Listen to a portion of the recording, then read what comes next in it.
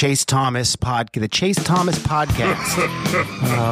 My nephew needs me to record. See, I already hate it. I hate it. All right, welcome back to the Chase Thomas podcast late on a Tuesday, where I'm now joined by someone who can back me in my "Are we sure Joe Burrow is not an MVP candidate?" It's Mike Sands of all Bengals. Mike, good evening, sir. How are you? I'm doing great. How are you doing? Not too bad. Not too bad. Are you there? Are you there with Joe Burrow? Is there a real case? Like if the Bengals win the AFC North and the Bengals are in first place in the AFC North as of December 21st, 2021, if they pull that off, if they pull off home field advantage for at least a little bit in the playoffs and they get to host a home game, is Joe Burrow not someone who should belong in the conversation at least a little bit?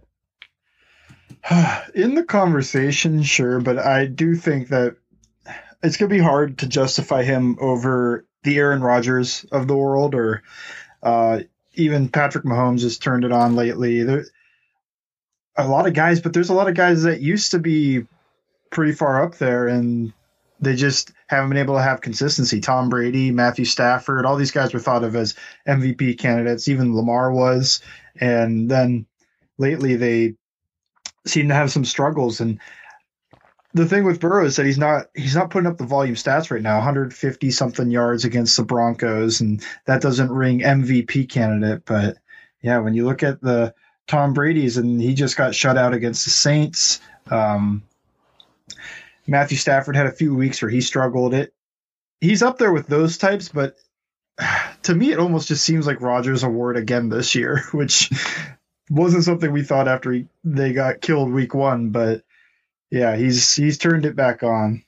It certainly feels like we're going Mahomes or Rodgers. That's where things are headed. Best player on the best team. And it looks like both these two teams have a real good shot of locking up the number one seed in their respective conferences and getting that first ever unanimous home field advantage as a one seed. But what do the numbers miss though? You mentioned the low passing yards for Burrow, but like for folks that don't watch every Bengals game, what does Burrow do that doesn't pop up in the box score that gets Bengals fans excited for what's to come?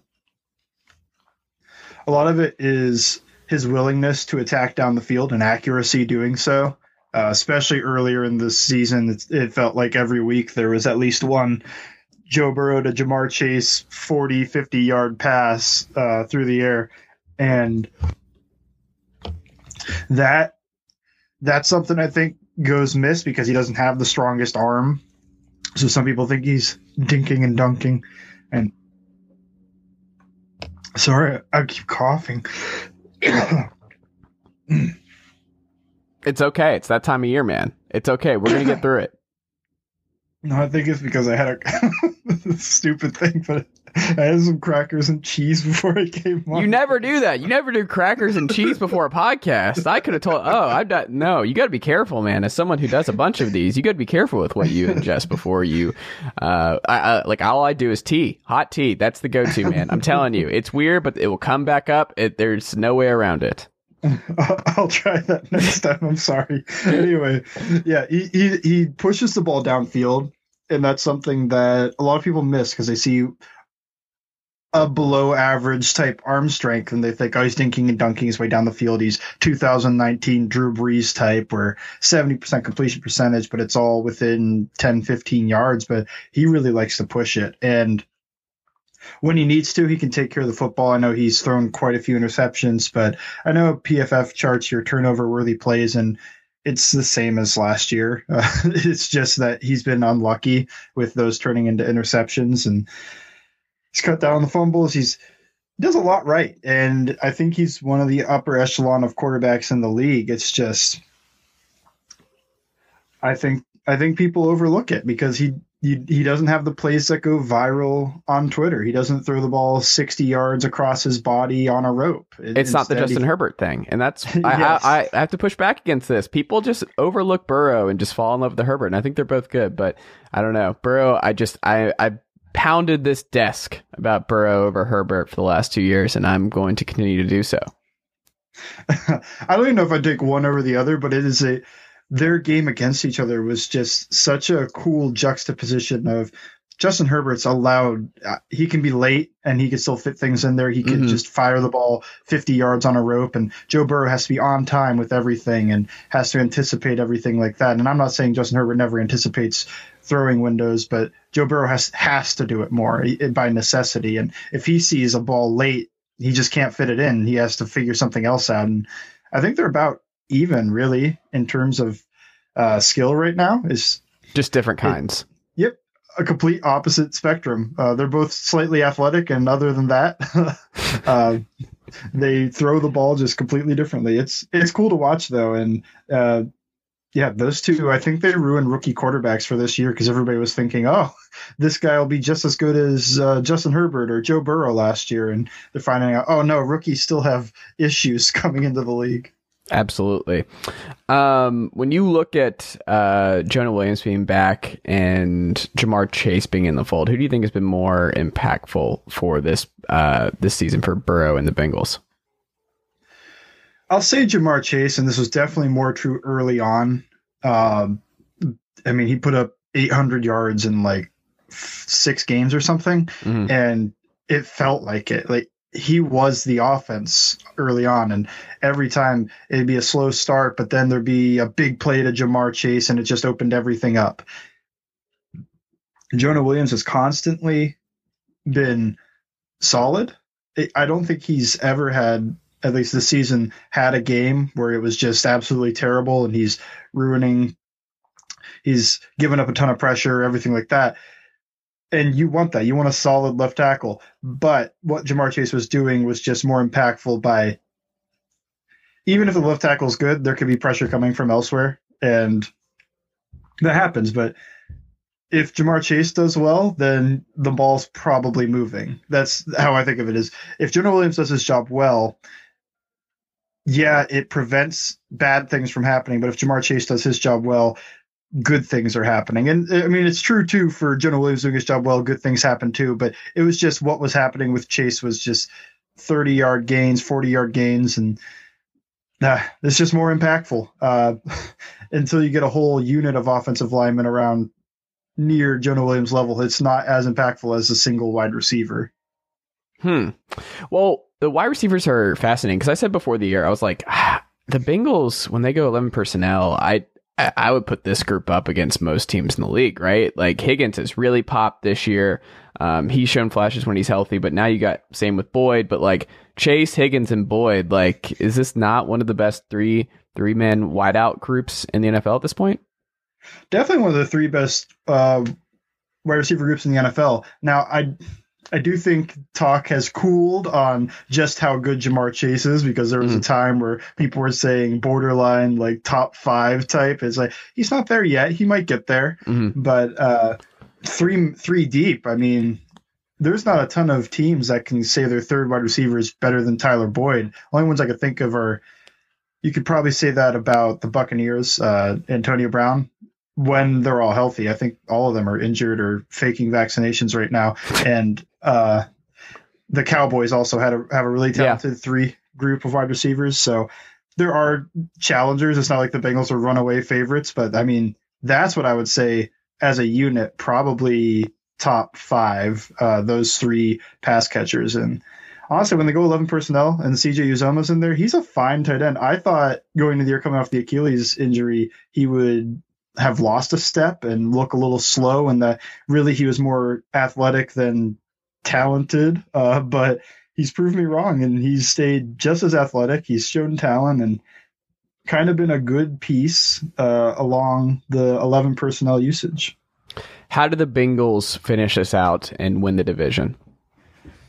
They win the division if they just win the 2 divisional games they have left. They can lose to the Chiefs and they still control their destiny, I believe. Maybe they need the Ravens to lose one other game. I'm trying to think of that. And you got the Ravens this week, right? Like, this is huge. Like, I have that circle at the 1:00 spot. Like, this is great. The Falcons play it at, but I can put Falcons Lions on a different screen. I don't have to pay that. It's Falcons Lions. Oh boy. Okay. Well, look, we're looking for our first home win this year. Like, it is almost like the timeline of when the Falcons last won a home game is preposterous. So, like, hey, it's the little things right now. We're 0-5 at home. We're trying to get 1 win before the season ends in our home stadium. That'd be nice. definitely a good shot against the Lions, as long as they don't pull the Cardinals on you.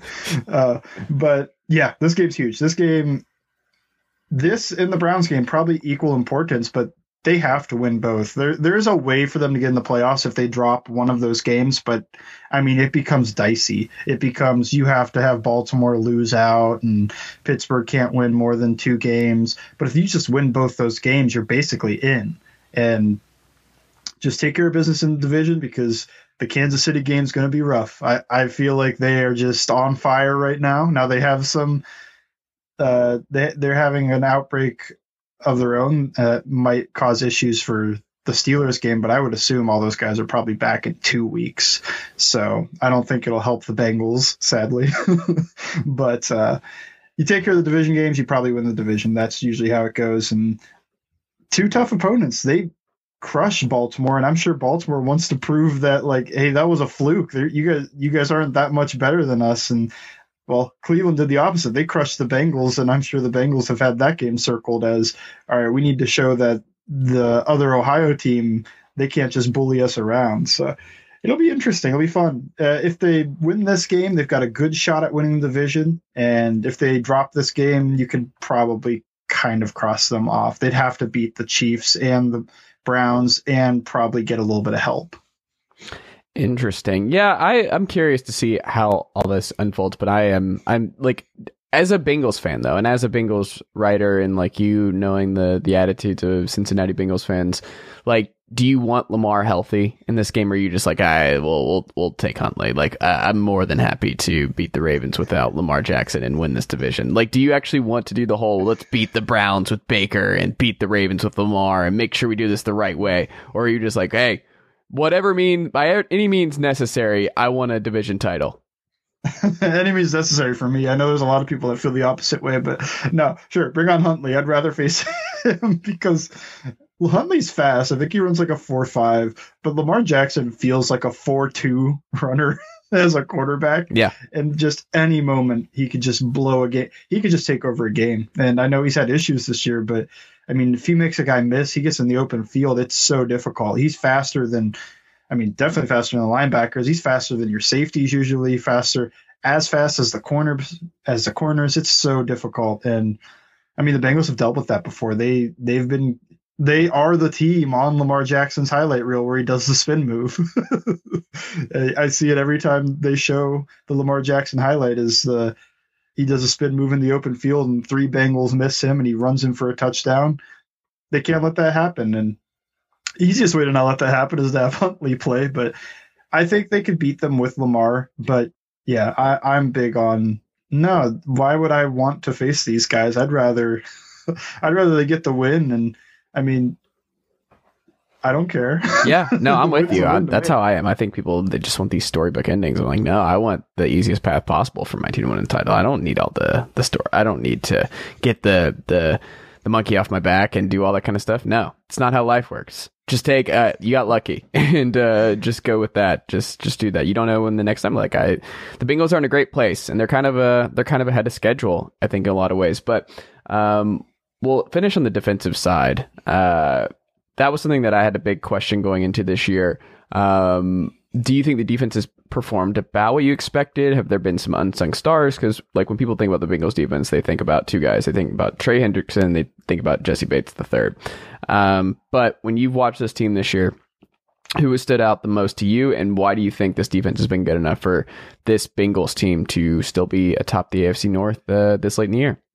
Definitely outperformed my expectations. They spent so much money, and going into the year, I thought this unit's probably either average or slightly below average. And by all metrics, they're above average and some metrics are good. And I'll take that. I wasn't expecting this because part of it is I didn't expect the defensive coordinator to improve, but last year he could barely get any pressure. They were the worst in the league at getting sacks. Right now, they're 3rd in the league in sacks. And yeah, some of that is breakout. He already broke out, but showing it's not a fluke. Trey Hendrickson with 13 sacks this season. So some of it's there, but some of it's just the defensive coordinator. He has better pressure designs. Guys are coming free more often. Last season, they weren't getting those. Clearly, they had 19 sacks total last year, and Trey Hendrickson by himself has 13. And this was panned, remember? Like, this was a whole thing with the Lawson Hendricks and stuff. Like, this was a universally panned nationally switch for the Bengals. Yeah, even I thought Lawson's probably a little bit better, but I did pound the table that Trey Hendrickson's a good player. He wasn't just a product of the system. Now, I was thinking more like it'd be cool to get 10 sacks from him type, but I mean, getting 13 and it's like, oh, he's better than I thought. And hey, I'll take that. So he's a big hero. I still think Jesse Bates is having somewhat of a slump compared to last year, but I still think he's a very good player. Another signing that they had that has paid dividends for them is Chidobe Awuzie, who has outperformed anything that Will Jackson did other than the 1 year where it seemed like he locked down everyone. Chidobe Awuzie has been really good at cornerback, and they got him from Dallas, and most people thought, that guy's average level corner, but he's been playing well above that. And the biggest unsung hero, literally and metaphorically, is DJ Reader, who's the 330-pound nose tackle. He's an elite nose tackle, probably top 3 in the league. And what he does, he's so good against the run that it lets the Bengals put more resources into stopping the pass, and that marriage has really helped them become a good level defense. So his ability to just eat blocks, take up 2 gaps, kick every center's butt in the league, stop the run, everything. So that's been an awesome addition. He's been probably the second best, or he has a case for the best player on this defense so far this season, even with Trey Hendrickson's 13 sacks. And other than that, I mean, they got 7 sacks from Larry Ogunjobi, and always take that from a defensive tackle.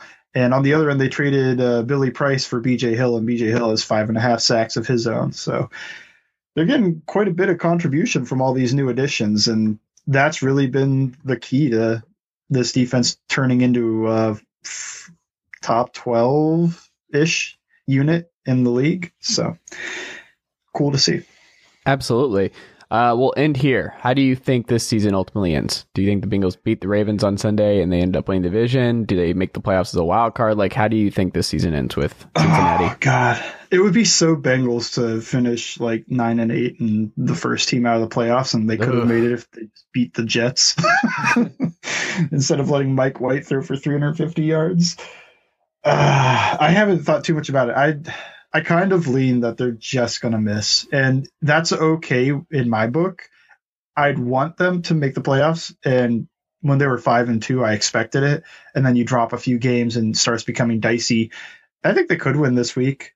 I honestly think they might have more trouble with the Browns, though, because some of this is recency that they just got destroyed by them in the last game, but they really struggle to stop Nick Chubb, and even though they're a good run defense, it's something about that Browns run game. They've got really talented linemen. They've got a really talented running back. Something about it just really gives them trouble. And for all the struggles Baker Mayfield has, it seems like he just becomes what everybody thought he was going to be after his first year against the Bengals. Every game, he's just on fire against them, and I don't know what that's about. I wish it would stop. So I'll say they just miss. I think they go 9-8. I don't know who wins the division then, if it's either Cleveland or Baltimore, but hey, I'll take it because I thought going into the year they were more of like a 6-7 win team, and they're ahead of schedule to me. They're already a pretty good NFL team. And yeah, Zach Taylor, he's going to stick around. People were wondering if he was going to be on the hot seat because I think he needed to show some promise. But I was also like, I don't understand why people are worried about Zach Taylor. Like, this is the owner you want to work for if you're concerned about your job security. Like, this is the ownership group where I'm like, I don't think they would move on from Zach Taylor anytime soon. I think that the guy, I hope he's not renting in Cincinnati. Like, I hope he bought immediately and was like, I'm setting up shop. I am setting up shop for the long haul, good sir. Like, this is where I'm staying with the Brown family. But we shall see. Mike, what can the good folks check out from you across SI.com and Locked On Bengals this week? This week, I already did my Locked On Bengals appearance. We go over what happened in each game after I have time to view the All-22 film. So check that out on YouTube. Other than that, I have a piece coming out. I don't know when this airs. Wednesday. This will be up tomorrow, yes. Okay, so by the time you hear this, it'll probably be up. Check All Bengals. I don't remember how to get there. I usually just put in allbengals.com and it auto directs me Yeah. to the website. Or you could just follow my Twitter at Bengals_Sands. I promote almost everything there. So you won't miss anything if you follow that. There you go. There you go. Well, keep up the great work, sir, and good luck the rest of the way. I hope the Bengals win the division. That's what I'm hoping for. I'm a big Joe Burrow guy, and I've locked in, and I just the Bengals Nation and everything else. So there you go. I'm pulling for you guys down the stretch here. Yeah, thank you. I hope so, too. I hope I'm wrong. Mike, thanks so much.